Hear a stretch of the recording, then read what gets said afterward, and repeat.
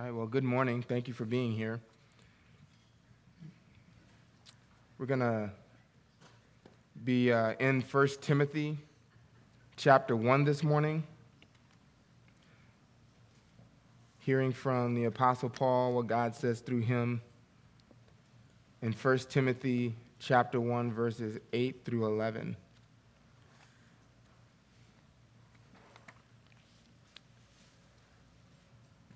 Let me open this up in a word of prayer. God, it is so good to be under your care, to know you, to be known by you, to be loved by you. God, we know that you know all things, you control all things, you only do what is right and just and good and true. And so to have you as our Father is a tremendous privilege like no other. To have been adopted by you, and now to be cared for you, cared for by you as your children.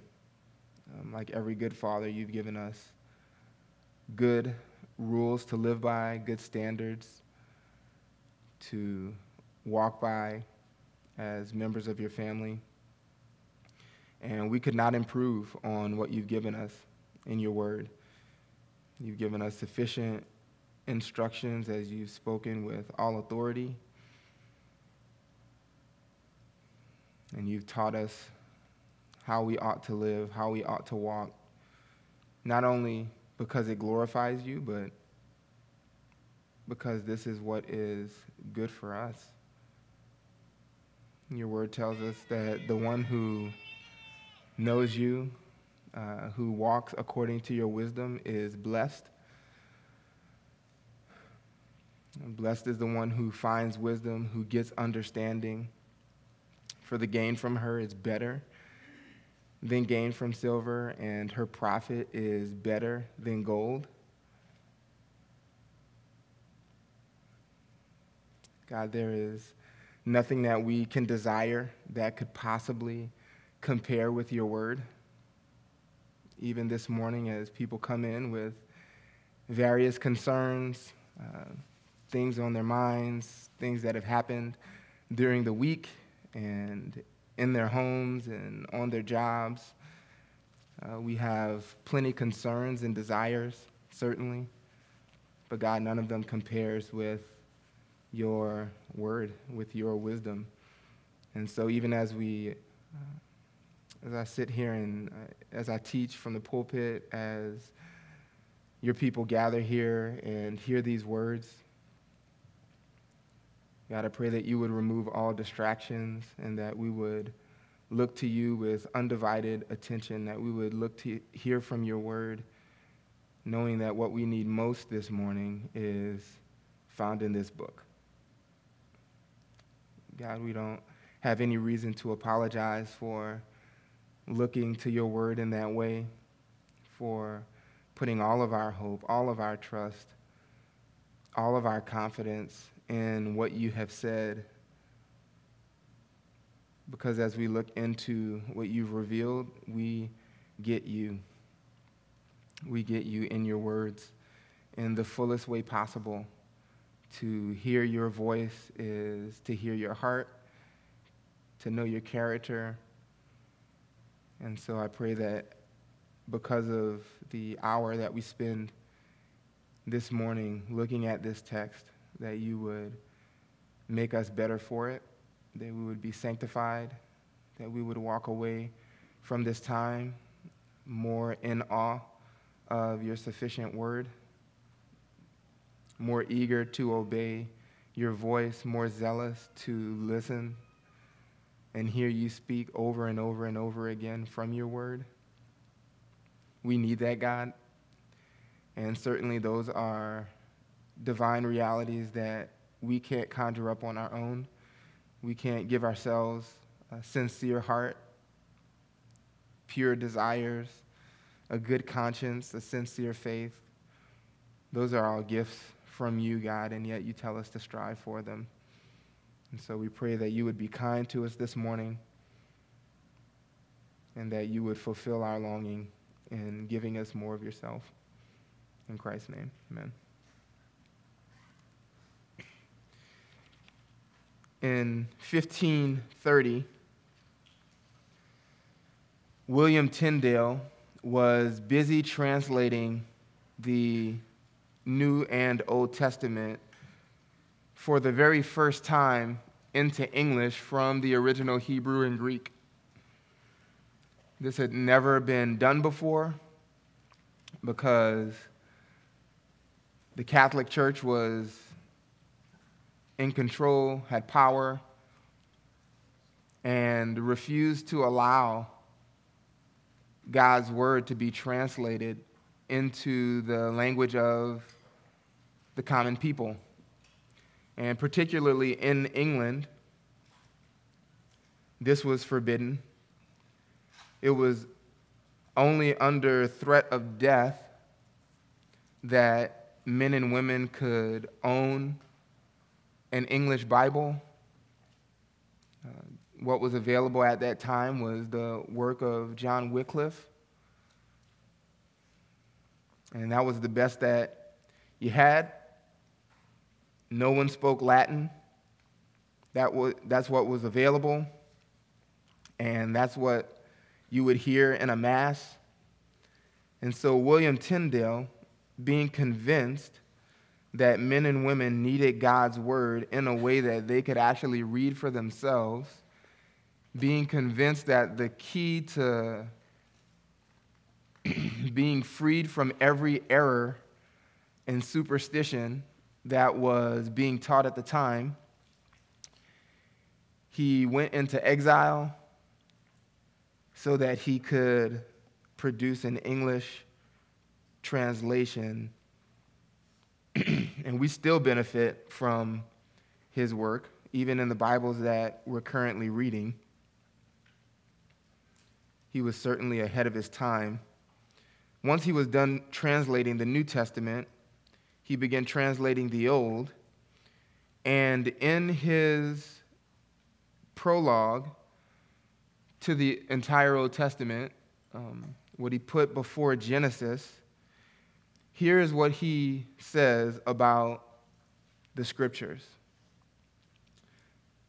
Though a man had a precious jewel and a rich, yet if he wist not the value thereof, nor wherefore it served, he were neither the better nor richer of a straw. Even so, though we read the Scripture and babble of it never so much, yet if we know not the use of it and wherefore it was given, and what is therein to be sought, it profiteth us nothing at all. So now the Scripture is a light, and showeth us the true way, both what to do and what to hope for, and a defense from all error, and a comfort in adversity, that we despair not, and feareth us, cause us to fear, in prosperity that we sin not. This is what he put at the beginning of the Old Testament.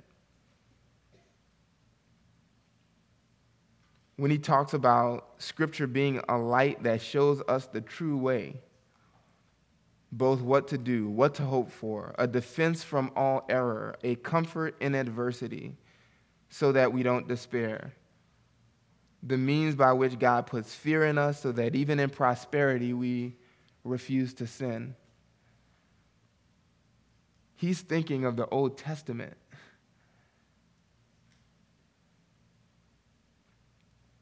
And what was he convinced that people needed from the Scriptures?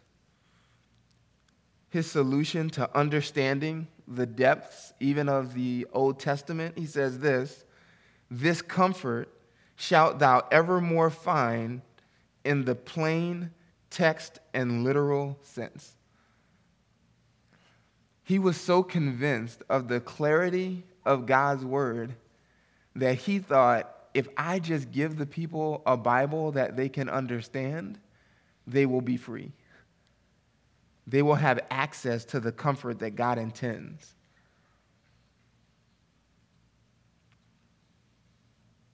The Apostle Paul in 1 Timothy chapter 1 really lays out a similar conviction when it comes to the Old Testament.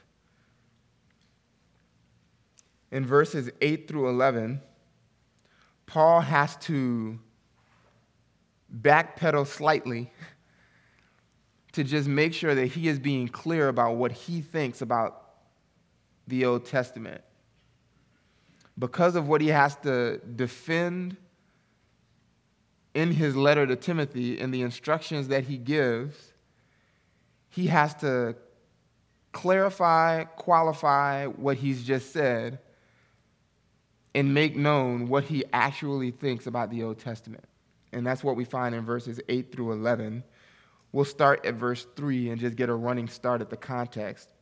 Paul writes to his son in the faith, Timothy, "As I urged you upon my departure from Macedonia, remain on at Ephesus so that you may instruct certain men not to teach strange doctrines, nor to pay attention to myths and endless genealogies which give rise to mere speculation, rather than furthering the administration of God which is by faith.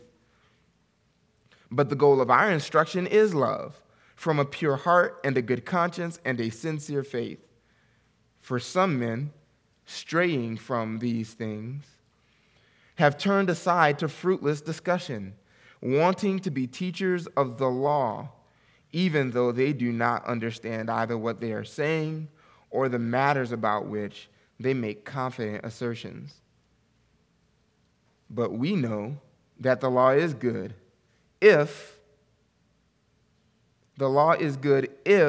one uses it lawfully, realizing the fact that law is not made for a righteous person, but for those who are lawless and rebellious, for the ungodly and sinners, for the unholy and profane, for those who kill their fathers or mothers, for murderers and immoral men and homosexuals and kidnappers and liars and perjurers and whatever else is contrary to sound teaching, according to the glorious gospel of the blessed God with which I have been entrusted."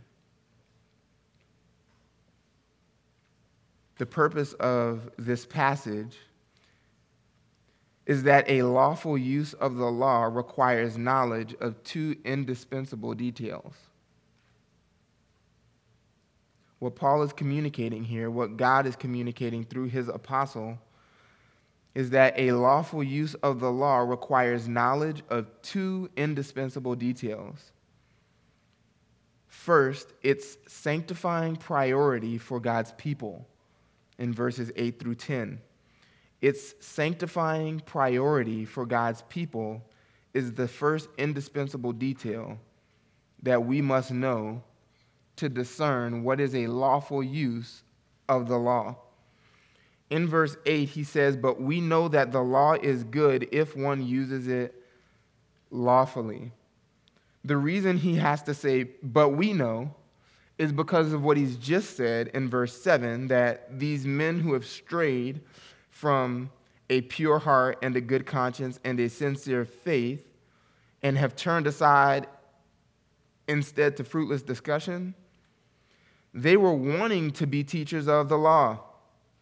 But he says that those men, those teachers in the church in Ephesus, did not understand what they were saying and didn't understand the matters about which they made confident assertions. Their ignorance about what the Old Testament was actually saying was accompanied by confidence. And that is a really unhelpful place to be. Confident in things you know nothing about. You don't know what you're talking about, but you're confident. That was what was happening in Ephesus in these men who were teaching error in the church. What Paul is aware of that was happening in Ephesus, even in his absence, he's gone to Macedonia, left Timothy there to shepherd alongside the other elders. Men were opening up the scriptures which before the New Testament was finished, this is primarily what they had, the Old Testament. When you came to Ephesus, you were likely to hear a sermon from the Old Testament. What they were doing was opening up the scriptures that they had available to them. Paul calls it the law. And because these men, according to verse 6, had strayed from these things, the things that he just mentioned in verse 5, a pure heart, a good conscience, and a sincere faith, because these men had strayed from those things, literally, they were turned aside to fruitless discussion. Their teaching was fruitless. They wandered into error almost in a inadvertently, in a passive way, because they had already turned aside from a pious inner life. That's even instructive for us.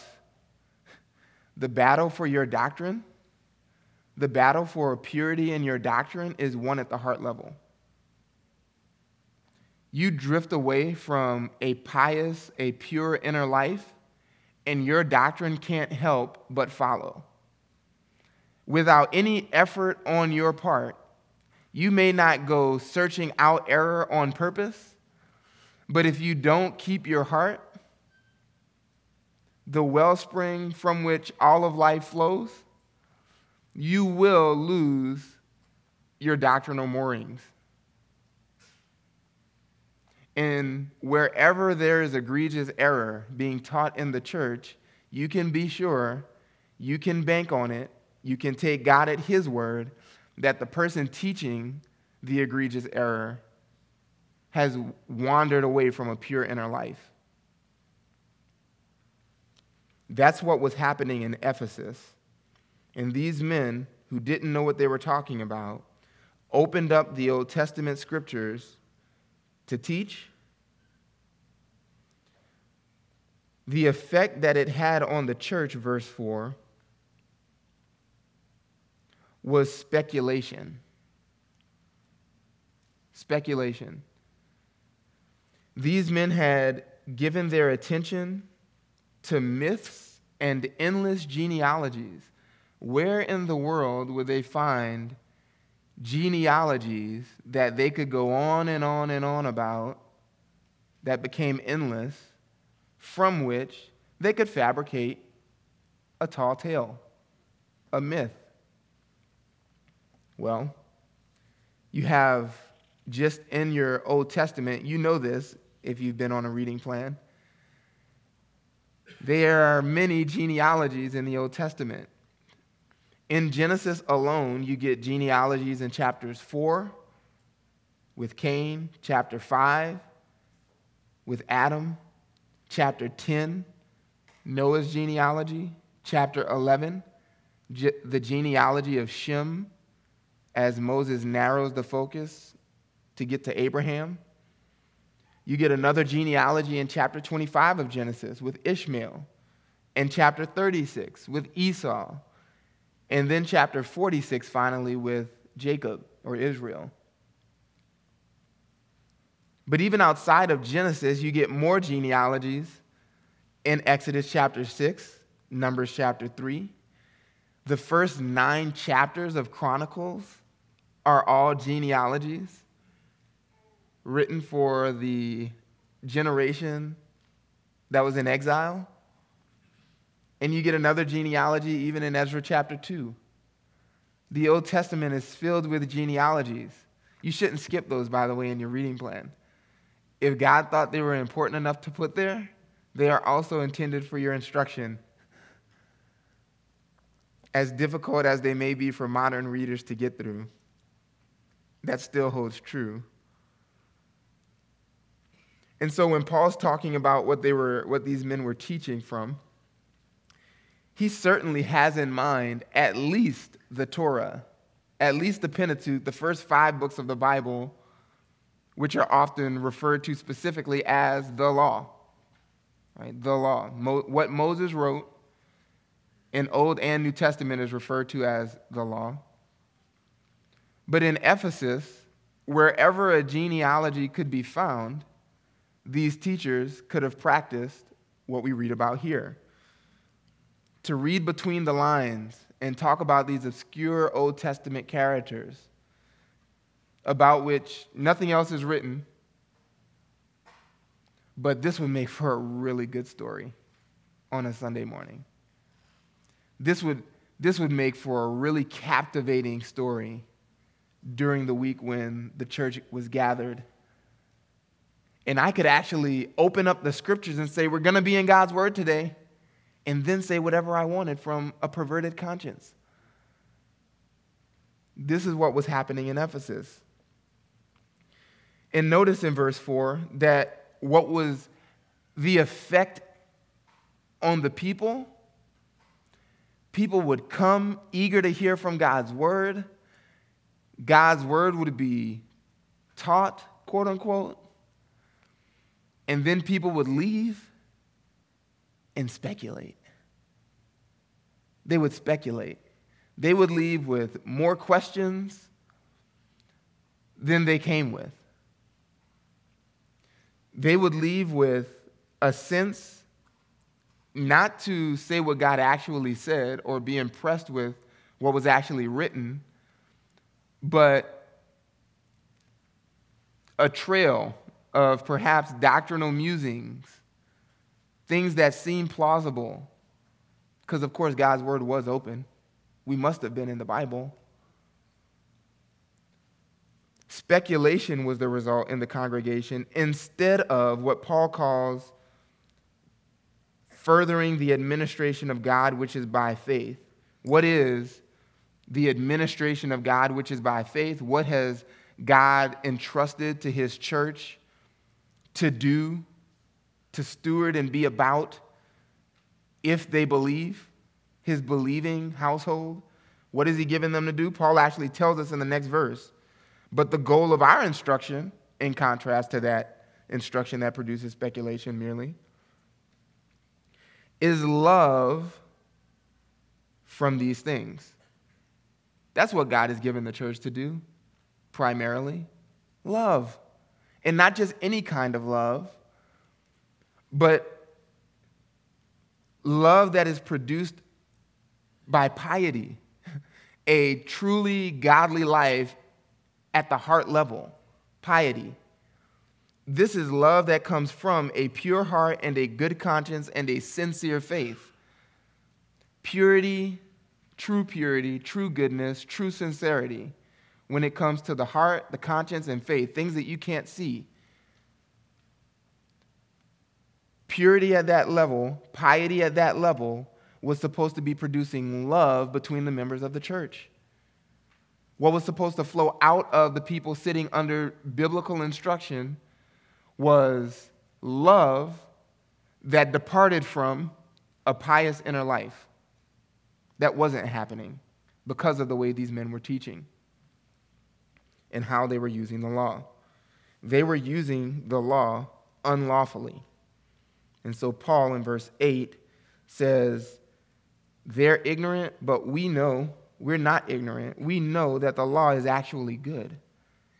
The law is actually good.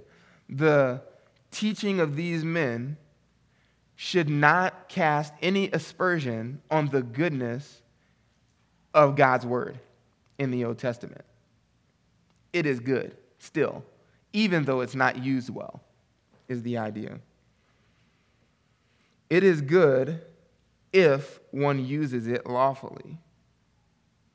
Just like a weapon in the hands of someone with good intentions, with good motives, who's just and upright, I want law enforcement to have the law enforcement officers like a Jeremy Evans, like a Dan Mellentine, right, who are just, who are upright men. We want them to have weapons to defend the innocent and, in the case they need to, punish evil doing. evildoers. But you take that same weapon and put it in the hands of someone who intends evil, well, it's no longer good, is it? That's the point that Paul is making about God's word. It is good on the condition that someone actually uses it for the purpose for which it was given.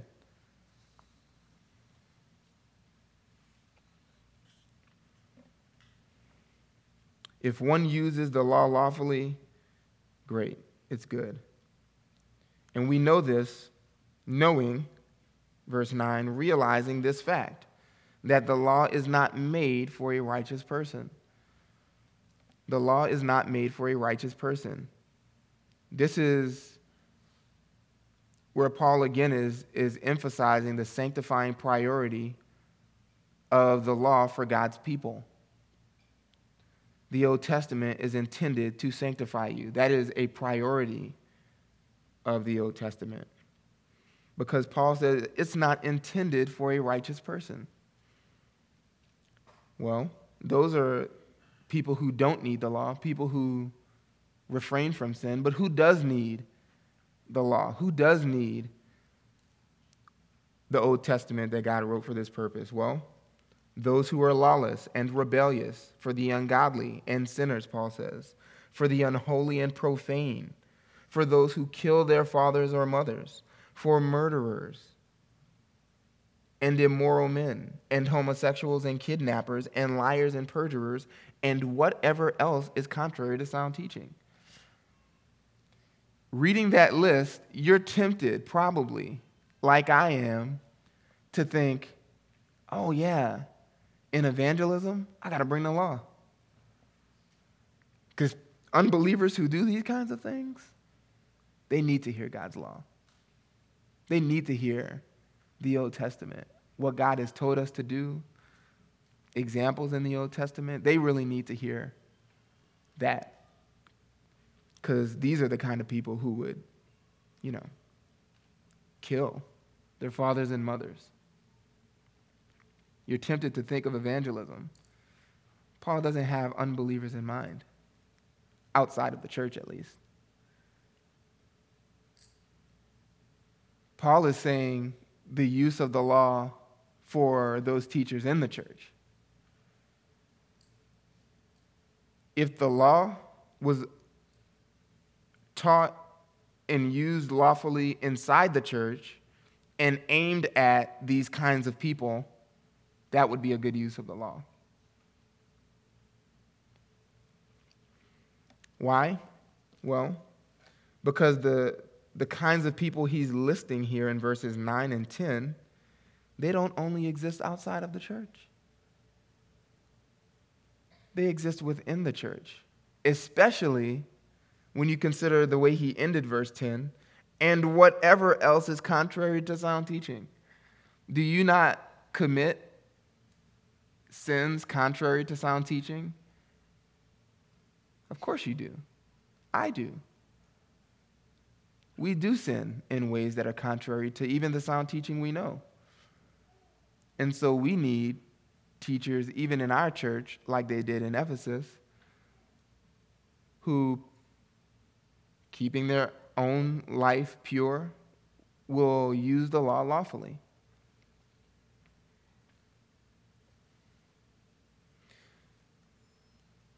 This, by the way, was the intended purpose of the law, to produce holy living. Moses tells us this in the law itself, Deuteronomy chapter 4.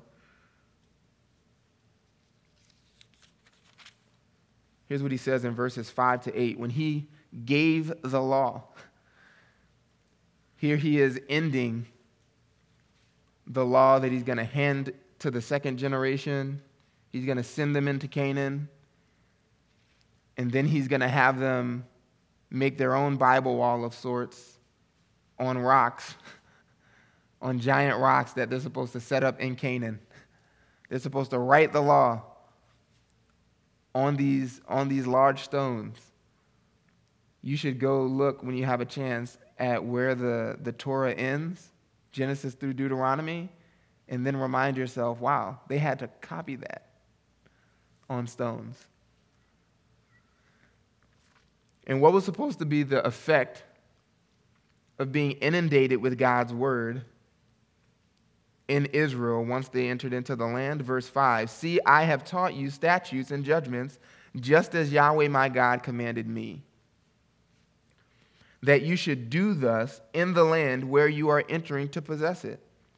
So keep them and do them, for that is your wisdom and your understanding in the sight of the peoples who will hear all these statutes and say, surely this great nation is a wise and understanding people.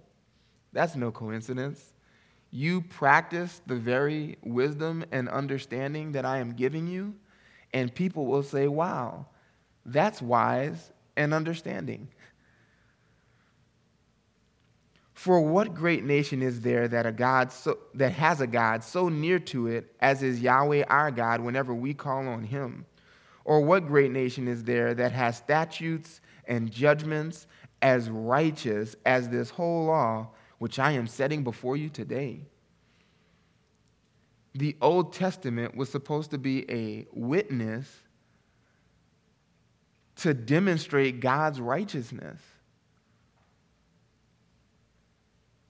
as other people observed the obedience of Israel to the very words of God.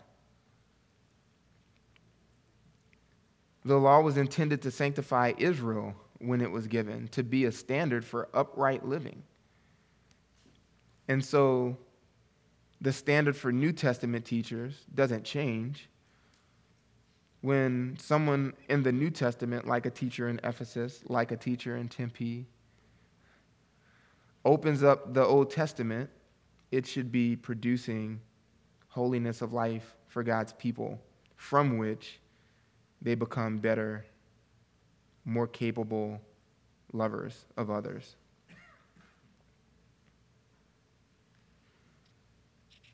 You know, you think about this list that's mentioned in verses 9 and 10. I mean, do these people really exist in the church?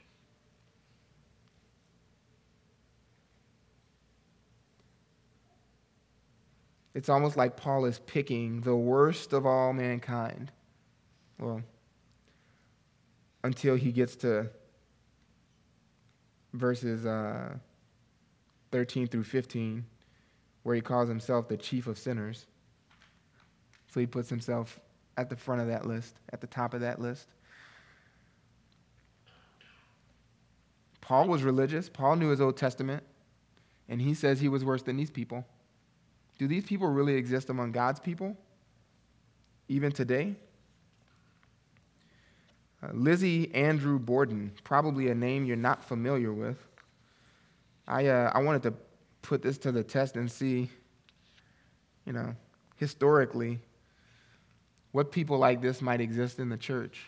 Well, Lizzie Andrew Borden was one of them. Born in 1860, died in 1927. She was very religious, lived in Fall River, Massachusetts, attended Central Congregation Church. She taught Sunday school to immigrant children. She was the secretary-treasurer for an organization called the Young People's Society of Christian Endeavor. The mission of the Young People's Society of Christian Endeavor was to promote an earnest Christian life among its members, to increase their mutual acquaintanceship, and to make them more useful in the service of God. Almost sounds similar to what Paul said biblical instruction is supposed to produce. She was a member of this organization, heavily involved in the church in Massachusetts. Well, in 1893, Lizzie was tried and acquitted for killing her father and stepmother with a hatchet the year prior. She was envious of her father's wealth, felt like she had been overlooked among her other children. She hated her stepmother, who she believed married her father for his wealth. And so on a day in August of 1892, while she was alone with her stepmother in the home, she struck her stepmother with this hatchet, and once she fell to the ground, she hit her repeatedly 17 more times in the back of the head. Her father came home about an hour and a half later, and as he slept on the couch, she killed him in a similar way.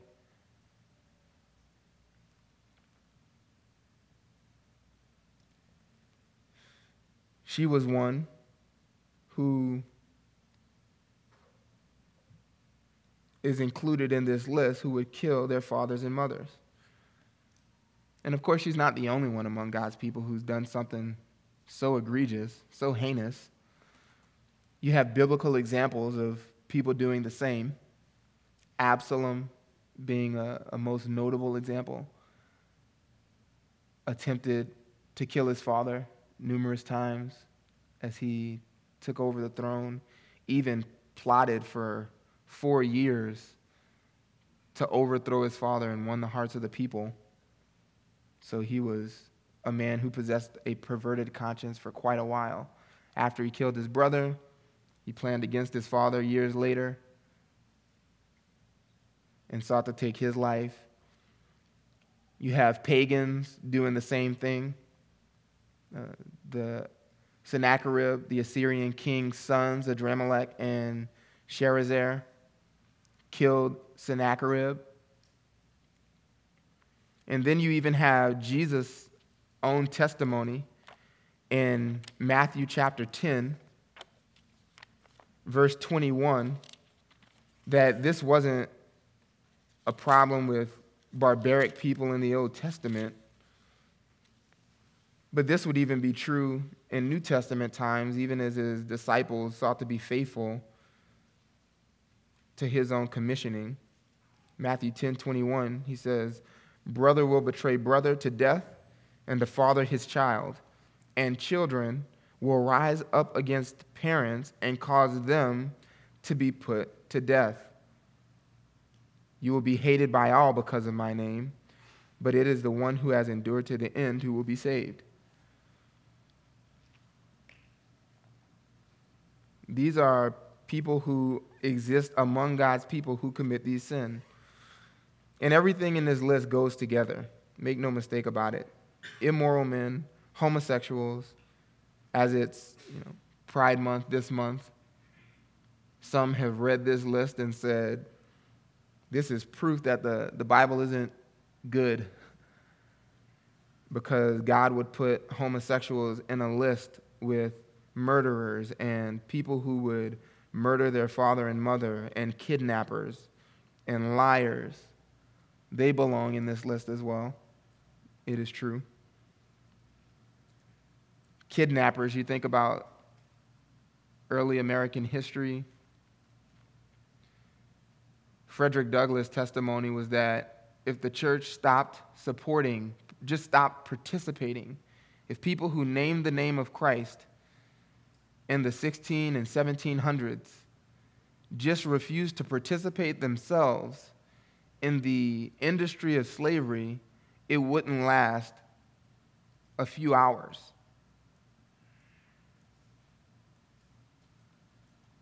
It was people in the church who were perpetuating the injustice of slavery in early American history.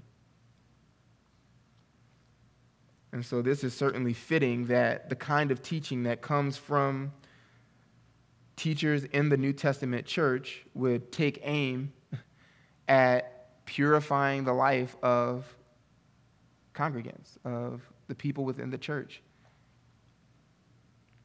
And not only the worst of sins, as we might think of it, but again, verse 10, whatever else is contrary to sound teaching. Whatever else is contrary to sound teaching. Impatient parents are contrary to sound teaching.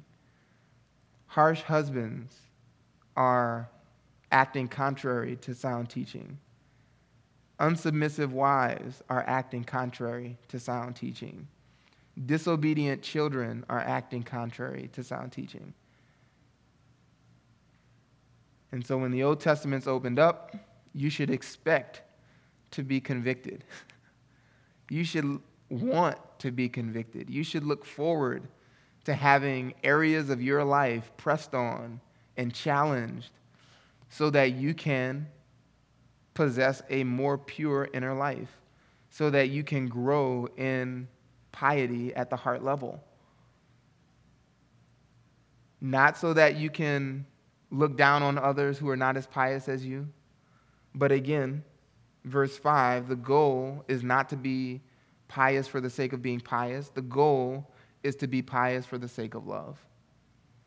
Your ability to love others is directly tied to your own personal holiness.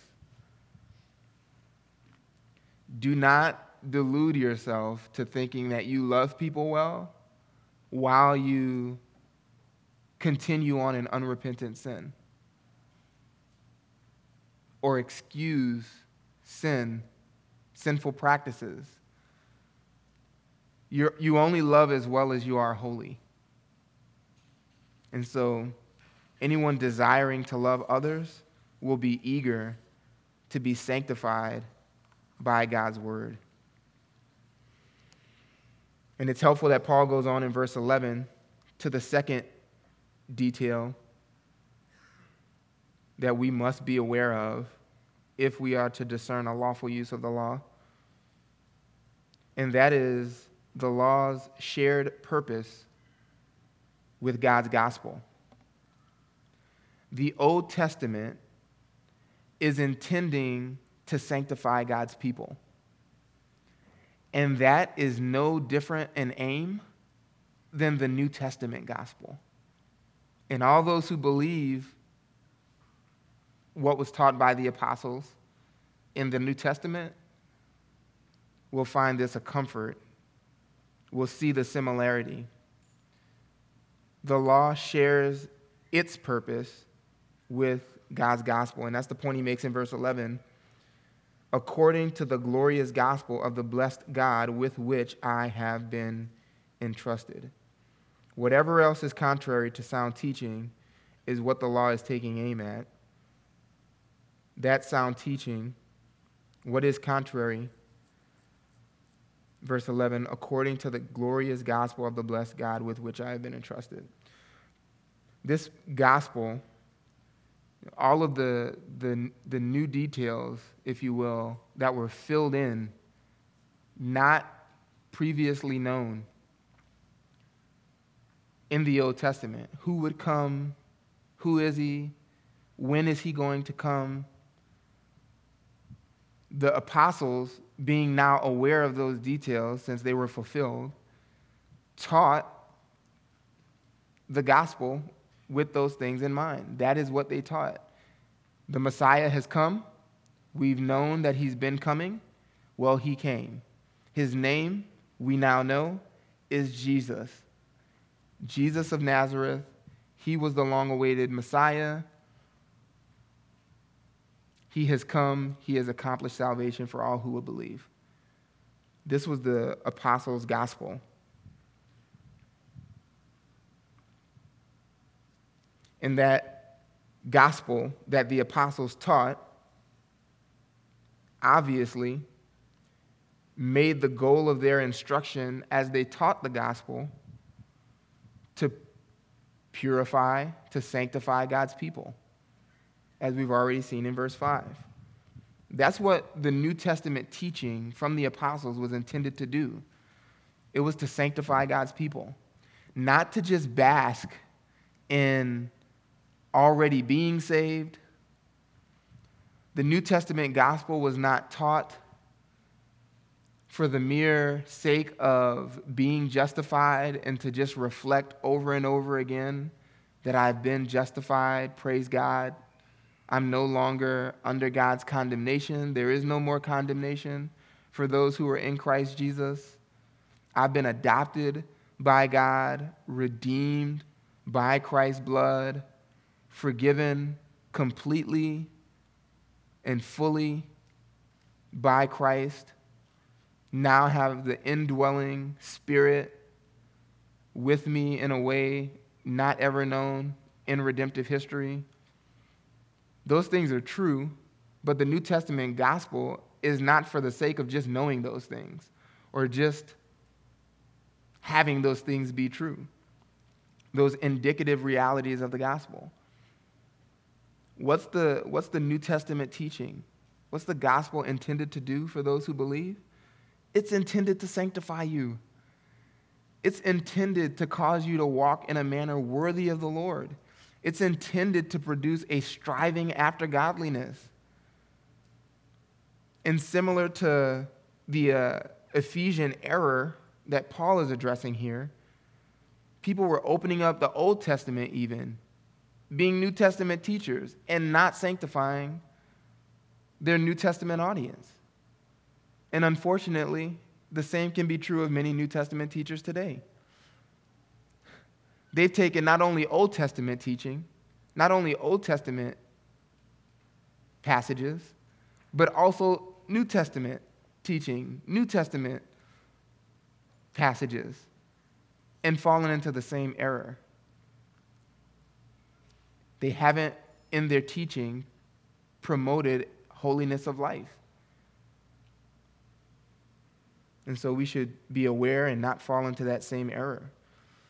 The New Testament gospel that belongs, that is about the blessed God, the God who is all glorious, self-satisfied, dwelling in unapproachable light, his gospel is intended to sanctify us.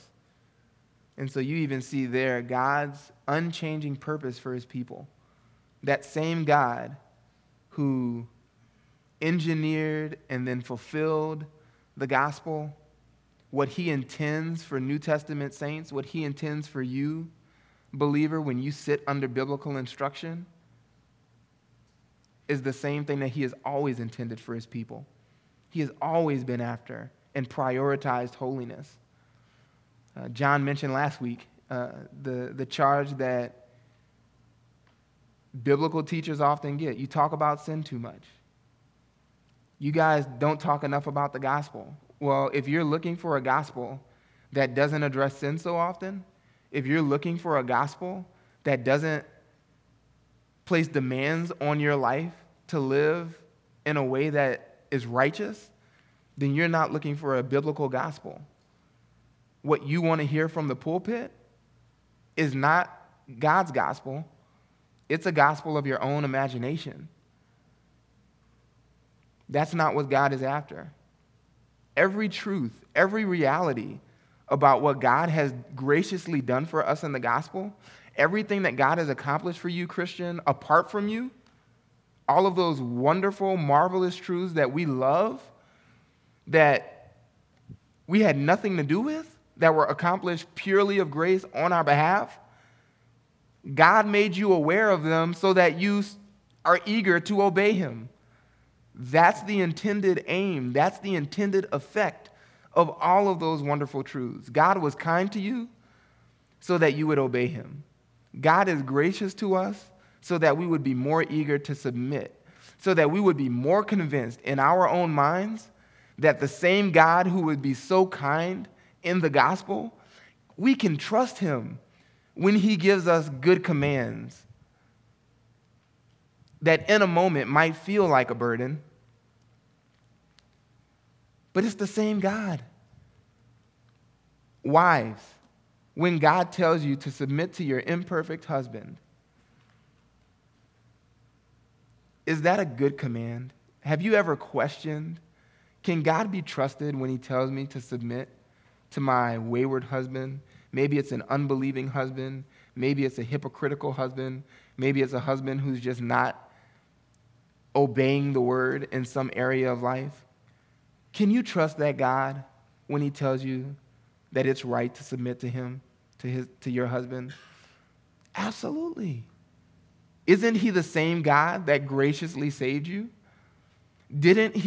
Wasn't it kind when he told you, repent and believe? Didn't you love that he told you to repent and believe the gospel? And he saved you through that command? Was that good? Absolutely. Then when he tells you other commands, like submit to your husband, you can trust him. God is good. The different command comes from the same God. Husbands, when God tells you to do hard things, like die to your own desires, serve your wife like Christ gave up himself for the church, to go back again and patiently discipline that wayward child,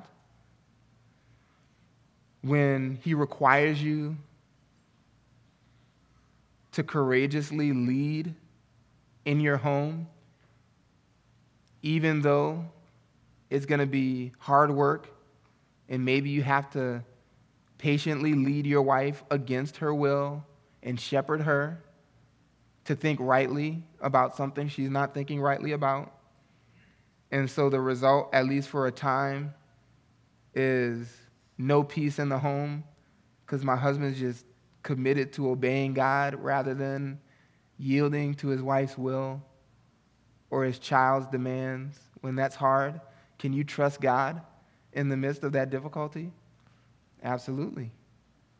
It's the same God who graciously saved you through the gospel.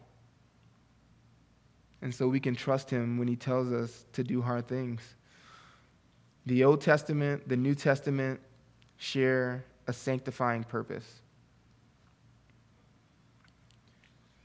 Briefly, how does the Old Testament in particular, what should this do to us, to our thinking about the Old Testament? Again, I'm so thankful we got the Bible all up because it's a new illustration in so many ways. Just notice how many panels on the wall are the Old Testament. And then you got a few on the corner that's your New Testament. The New Testament's great. Love your New Testament. Read your New Testament. Memorize your New Testament. But don't neglect your Old Testament. That's most of your Bible. That's most of what God has revealed. And in truth, if you want to understand your New Testament better, if you want to have a new appreciation for what's taught in the New Testament, then know your Old Testament better. As one pastor said, all roads, referring to biblical, in the New Testament, all roads lead back to Torah. That's right. Every biblical writer is building on what Moses wrote. And the better acquainted you are with Moses, then the better you will know your New Testament, the better you'll understand New Testament teaching. Don't neglect your Old Testament. Don't skip the genealogies. Don't skip the doxologies. Don't skip Leviticus. Don't skip Chronicles. It's all good. It's all intended to make you more holy, to help you love God better.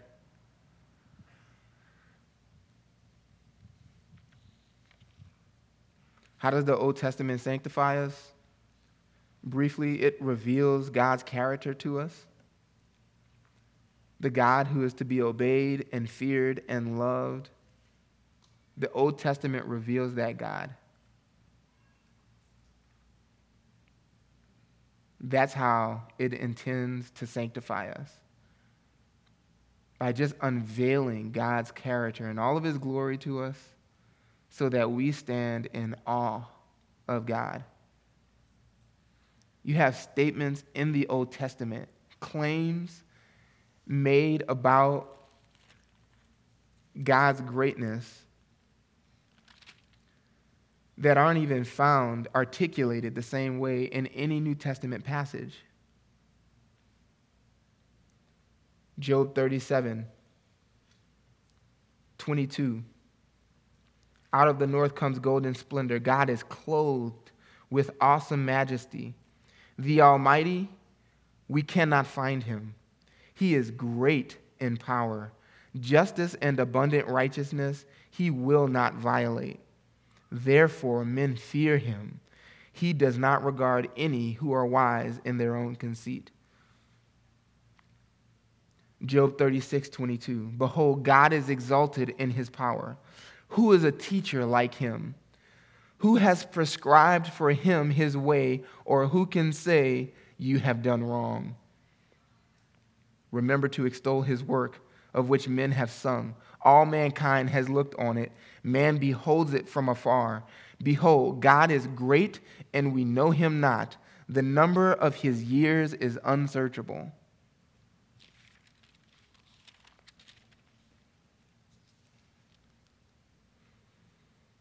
Job 34:10. Therefore, hear me, you men of understanding. Far be it from God that he should do wickedness, and from the Almighty that he should do wrong.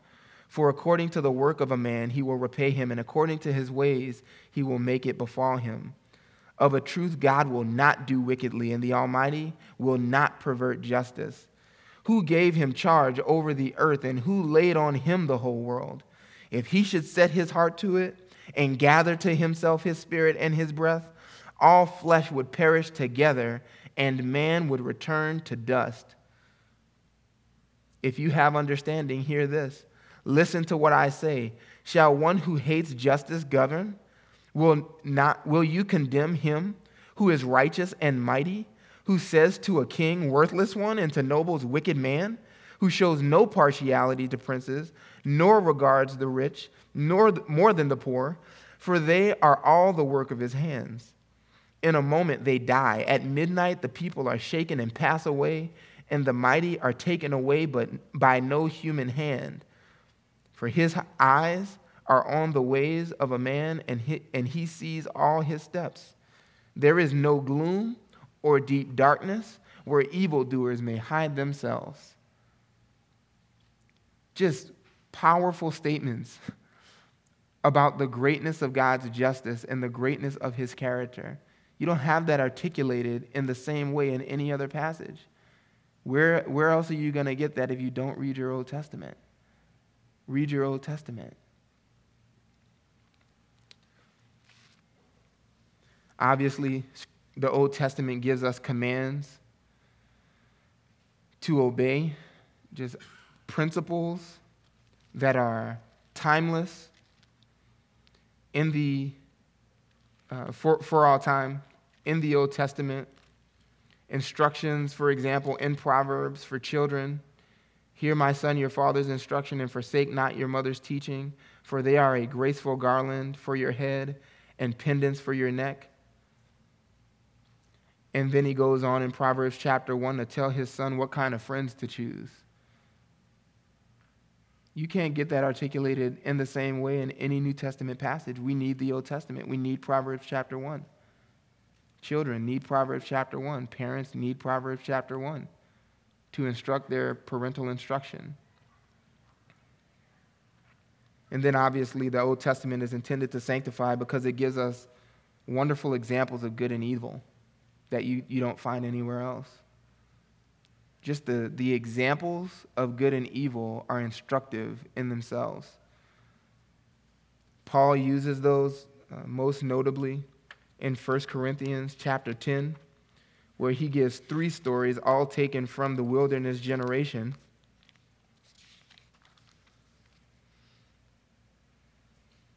And then he tells us the purpose for which these things were written. Verse 11, now these things happened to them as an example, and they were written for our instruction, upon whom the ends of the ages have come. Therefore, let him who thinks he stands take heed lest he fall. No temptation has overtaken you, but such as is common to man, and God is faithful, who will not allow you to be tempted beyond what you are able, but with the temptation will provide the way of escape also, so that you will be able to endure it. Those things were written for our instruction, And if you are wise, you will be instructed by those instructive examples, even being warned that those common temptations that you experience were also experienced by them, and they failed. And the person who's rightly reading his Old Testament would be warned by those examples to not complain, to not grumble, to not test God in the same ways currently as that former generation.